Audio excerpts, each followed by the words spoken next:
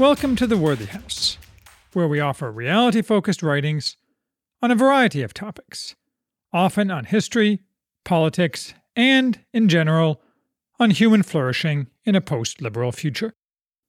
I am Charles, the maximum leader of The Worthy House, and today we are reviewing Boomers, the men and women who promised freedom and delivered disaster, by Helen Andrews.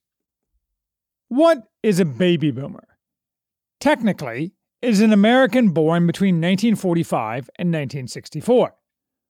More communicatively, a boomer is a member of the worst generation in American history, and perhaps the worst generation in human history.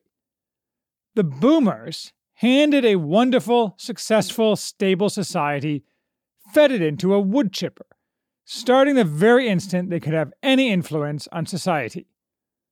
They cobbled together the brakeless clown car, in which we now all must ride, and dumped the rest of us into it, after picking our pockets and stripping every shred of our dignity. And now the author of this excellent book, Helen Andrews, who is not a boomer, expertly analyzes this decline and ongoing fall, through profiles of 6 boomers, each an exemplar, but not exemplary. I'm not a boomer either. I'm Generation X, 1965 to 1980, from the middle of it. We've always been oppressed by the boomers, who ate the seed corn that should have fueled our generation's success. But at least we came of age before the boomers truly ruined everything for the millennials and later generations. That meant that at least some of us, especially those in the professional managerial elite, were able to navigate the crumbling of our society to some degree of success and stability. The destruction wrought by the boomers, however, has now made it much harder for those who came later, millennials and Generation Z, and nearly impossible for those not part of the upper tier of the 2-tier, extractive, stupid society the boomers built. Despite not offering optimism, Boomers is a joy to read. Andrews' writing is sparkling. She self-identifies as mean, though her touch is actually mostly fairly gentle. I would excoriate the boomers without mercy, but she is willing to give some of them the benefit of the doubt. So this book is not a polemic. If anything, Andrews errs on the side of a mild lashing, rather than a vigorous flogging.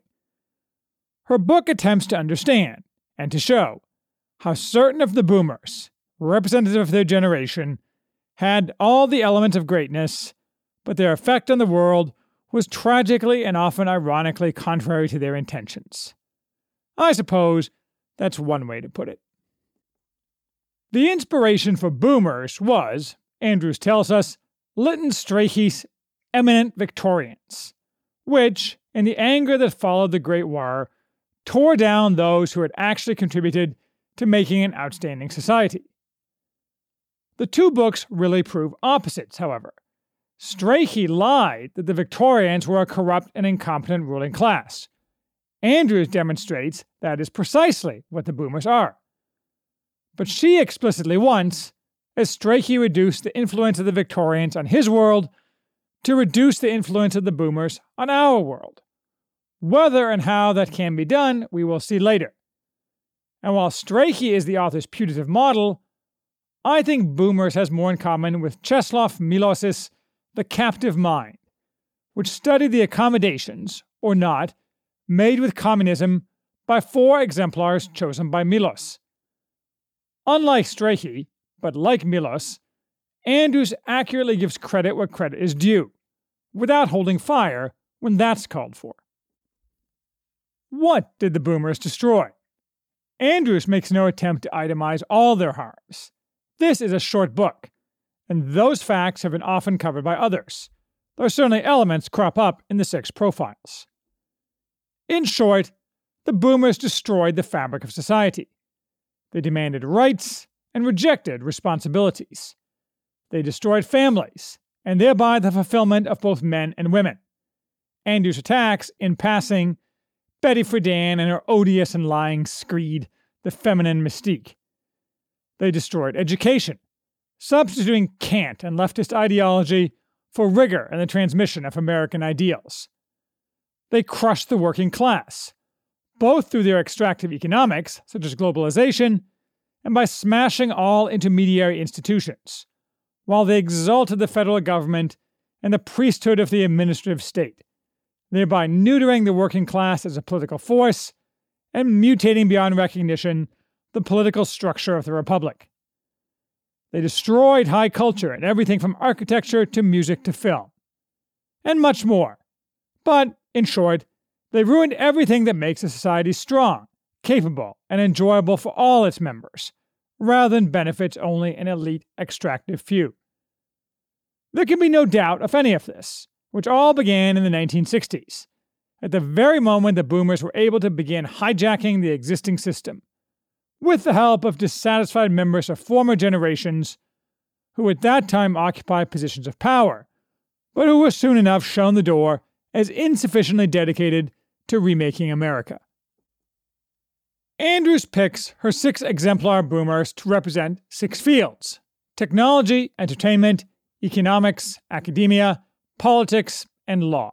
She shows how each left an area of American life worse off than it was given to him. One might view them as personifications of 6 deadly sins, each of whom had a different axis of destruction. Steve Jobs eroded moral virtue, though unlike the others, his sins were not intended. Aaron Sorkin, propagandist of our screens, poured poison into the porches of our ears. Jeffrey Sachs, economic imperialist and destroyer of cultural fabrics. Camille Paglia, corrupter of our youth. Al Sharpton, racial grifter. Sonia Sotomayor, racial grievance hustler. These sins are all projects of the left, of course, but Andrews does not view her subjects, for the most part, through a political lens, but rather through a sociological lens. Regardless, collectively, these types created the putrefying blob that is 2021 America. First on the chopping block is Steve Jobs. At first, I wasn't sure why Andrews included, and started with, Jobs. But her choice is clever, because she shows an exception can prove the rule, most of all by contrasting Jobs with his worthless successor as head of Apple, Tim Cook. Not that Jobs didn't exemplify plenty of boomer personality traits, notably grossly excessive self-focus. But her considered conclusion is that Jobs' greatest rebellion was against his own generation, and I think that's true. The big difference between Jobs and his fellow boomers comes down to this: they were institution destroyers, and he was an institution builder. Now, to be fair, I have a personal soft spot for Jobs. Although he was a hugely defective person, he is one of the few business geniuses I recognize. As a successful entrepreneur myself, and a corporate lawyer before that, I have long recognized that almost all high-profile businessmen are in fact nothing special at all. The prototypical example is Jack Welch, but you can pick any modern CEO at random, and realize that any modestly intelligent and competent person could perform the same job just as well or better. Sure, Jobs was often flaky and frequently acted like an overgrown child, but those are personal defects, not judgment on his achievements.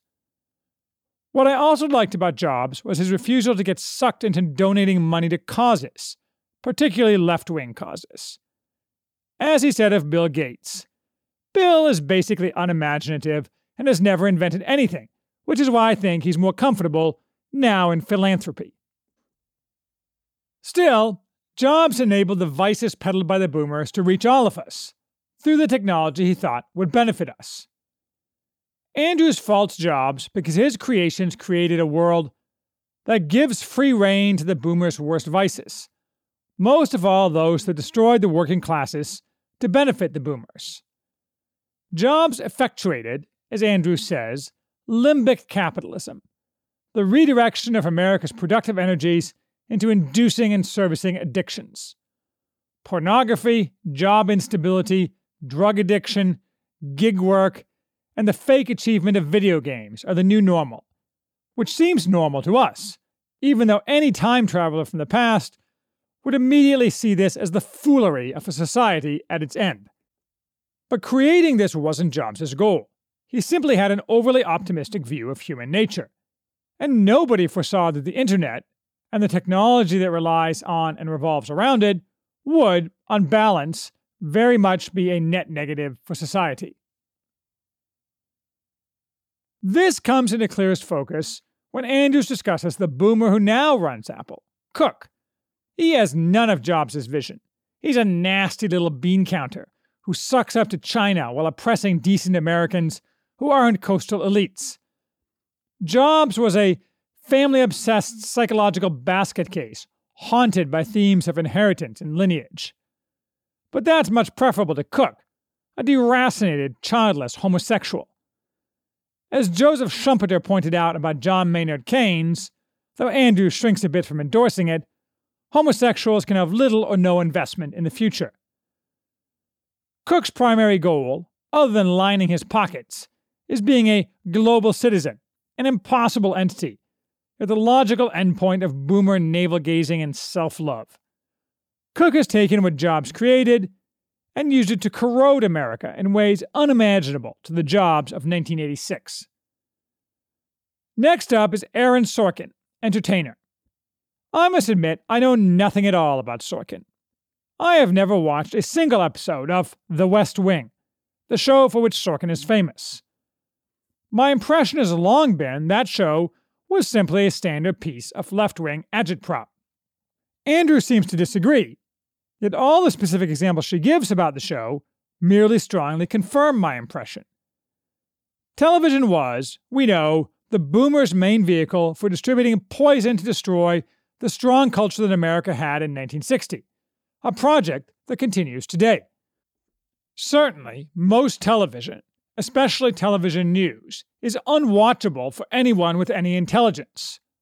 When it is not overt lies, which is most of the time, it is cultural propaganda directed at left ends. Even the few decent shows, such as The Expanse, are filled with propaganda. Andrews paints Sorkin as a type of ingenue, unable to grasp how most Americans, especially conservative ones, think, yet trying to understand. I think that's false. I think Sorkin is a prototypical boomer propagandist, one of many, active agents of American destruction, all of whom should be beaten with chains and sentenced to perpetual silence for their sins. But we can all get behind Andrews' next target, Jeffrey Sachs. Again, I've never paid much attention to Sachs, even though he floated around the edges of my own life, tied to Eastern Europe, and as a young corporate drone in the 1990s. As Andrews deftly outlines, he made an entire career out of destroying other societies through his economic advice as a development economist. He started with Poland, wrecking it and handing decades-long ascendance to the former communists who looted the country, whose power was only recently put down by the awesome Law and Justice Party. And then he did what every great man does when he is overwhelmed by hubris. He decided to go to Russia. There he became tangled in, and indirectly participated in, the web of corruption that nearly destroyed that country. Hitting the eject button, he next went to Africa and ruined countries there through involvement in the United Nations' Millennium Villages program. Sachs was earlier ably pilloried by William Easterly, whom Andrews discusses, although she doesn't endorse Easterly either, with his overly Hayekian, libertarian approach. Ironically, in a way, given Strachey as her model, she endorses the Victorians, the colonialists. After all, with maybe some very rare exceptions, the colonized were never better off than under colonialism, something that I'm certain will get even more true as the world spins apart over the next decade or two, returning those sections of the world now totally dependent on Western handouts to the barbarism from which they came. Camille Paglia is chosen to represent academia. I can't decide if this is an inspired or cramped choice, given that of all the 6 areas Andrews examines, academia is today the closest to a singularity of cretinhood. With tens of thousands of possible choices for sinners, many more academically mainstream. Andrews' criticisms of Paglia are less related to the Academy, although Paglia's superficiality and repetition do characterize the Academy, and more related to her greatly contributing, under the guise of iconoclasm against the left, to the destruction of culture. This included the mainstreaming of pornography, which has turned out, along with the culture of contraception, to be a disaster of the first order. The boomers caused this. They normalized obscenity and made it impossible to prohibit through their control of the courts. Andrews ties this degradation to the degrading of culture more generally. There was high culture and folk culture. Now there's only pop culture. And Paglia was instrumental, or at least highly visible, in this process as well. I think it began long before Paglia, though. But it doesn't really matter. We can all agree that American culture today, if one can even use the term, is a sink of turpitude. Al Sharpton exemplifies the boomer belief in transformational rather than transactional politics. He combines this with being a greasy, lying shakedown artist. Andrews seems to have a grudging respect for Sharpton.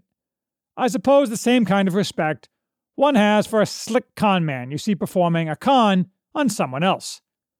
Of course, as Andrews does somewhat more than hint at, Sharpton and all the other supposed black leaders among the boomers have actually made the average black American worse off. Far worse off. Yes, a thin crust of black people have made it to the professional managerial elite, in part due to opportunities formerly closed now being open, in part due to various forms of extortion, either using threats or appeals to the supposed need for remedies for past wrongs to obtain handouts. Most black people today in America, though, are far worse off, relatively speaking in economic terms, and, as far as family and social structure go, absolutely speaking, than they were in 1960. Andrews pulls few punches here, nor should she, especially since the gross falsehoods used to slander white people during and after the Floyd riots has entirely justifiably enraged white people in America. My point, not hers, though they know they have to keep silent or face extreme punishment. It's not black people as a whole at whom they should be enraged, though. As voting patterns in November showed, there are plenty of black people, and more Hispanics, who don't believe the lies they are told, and they also keep silent for fear of punishment. Not to mention there are others who do believe the lies, but could be persuaded by the truth. It's the racial grifters, many white, at whom decent people of all races should be directing their righteous anger. When those racial sectarians are silenced and destroyed, run out of town on a rail, then we can have nice things again, including the degree of racial harmony that's possible among disparate people working together for common goals. Andrews is certainly hard on those grifters. She correctly points out, for example, that Ta-Nehisi Coates is an inveterate racist. She slags James Baldwin as the very opposite of oppressed. Rather, he was coddled by white America from the time he was in grade school. His writing was inspired not by oppression, but by his personal neuroses. America's race problem survives not because we are psychologically too guilt-ridden to deal with it, but because the people invested in it gain too much from it to let it go away. Andrews even daringly points out that white flight was merely an inevitable reaction to the criminality that accompanied blacks moving into white neighborhoods. I think she probably gives short shrift to the real problems black people faced in acquiring real estate prior to the 1950s and 1960s, expertly covered by Richard Rothstein in The Color of Law. It can both be true that white flight made sense, and that white people unfairly kept black people from acquiring desirable real estate. But Andrews' core point, the transformation politics as adopted by the boomers, has only benefited a small elite of America's black population, is spot on. Sonia Sotomayor, on the other hand, is an entirely different type of racial hustler, one who ignores politics entirely to instead achieve her ends by corrupting the rule of law. She's a type anyone in the professional managerial elite knows well, an unintelligent person, in her case perhaps as dumb as Earl Warren, Andrews says, elevated far beyond what she could ever have accomplished on her own, simply because of her race or ethnicity or sexual hungers, and hugely resentful as a result. In Sotomayor's case, as in many such individuals, this emerges as hectoring and bullying, and an aggressive need to silence anyone who would point out the truth. When I worked in a big law firm, this type was very common, and inevitably rose in the law firm hierarchy, as high as he, or, more often, she wished, and therefore dictated, as a result. Of course, the Minister of State makes this corruption possible, most of all through the so-called Equal Employment Opportunity Commission, backed up by the courts which have abandoned the rule of law. And that's all 6. This is a lot of sins.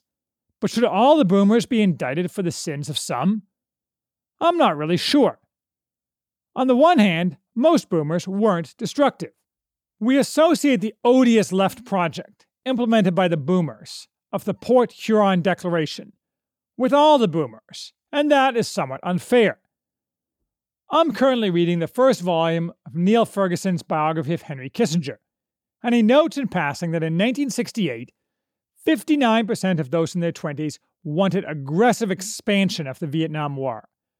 That is to say, most boomers rejected the left. That the left has triumphed is not their fault. On the other hand, they didn't do anything to stop the boomer elites from destroying America, did they? And now, all the boomers, left, right, and center, are parasitically draining America. More than half of federal spending, at least until the Wuhan plague, consisted of cash payments to those over 65. And, worst of all, the huge cohort of boomers didn't accomplish anything to counterbalance what they destroyed. I can't think, off the cuff, of a single boomer who accomplished anything great. Can you? I mean, I'm racking my brain, and I can't think of one. I can list endless boomers who destroyed a small part of America, but like Abraham arguing with God over Sodom, can't find any ones who benefited America. Andrews ends pessimistically, in essence afraid that the boomers have left nothing for the rest of us, having successfully gutted America, and that recapturing the Western tradition in these circumstances will be a tall order indeed. Certainly, the many millennials or woke-tards suggest salvation is not to be found among them, though perhaps there are gems waiting to be found in that generation. She's right, but she doesn't take the next logical step, which is that something crippled that cannot be healed should be put down. We should burn it all with holy fire, every aspect of our elites, their government, their law, their economics, their academy, their control of technology, and then rebuild, perhaps with the assistance of Generation Z, among whom there are signs of a return to basing in reality. No time like the present to get started, so perhaps we should wait until some greater instability to maximize the push.